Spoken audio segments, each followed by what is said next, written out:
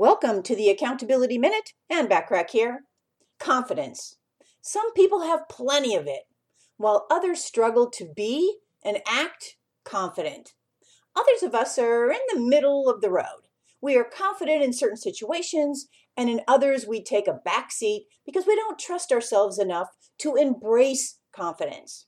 Having self-confidence, of course, is important in our personal and in our professional lives. Many of us, however, struggle to find it and use it. When you struggle with confidence, you find you continue to struggle to pull forth your self-confidence, and this lack of confidence can make it very difficult for you to succeed or to inspire others towards their greater success. When you're self-confident, you feel good about yourself, and your body responds by secreting hormones that give you a further boost. One way to boost confidence is to recall a time when you were at your most confident. That will help. When you feel self-conscious, your confidence will lag. Determine why you're self-conscious and take steps to alleviate that feeling. Learn more, take charge, talk with someone to help you gain confidence, then move forward.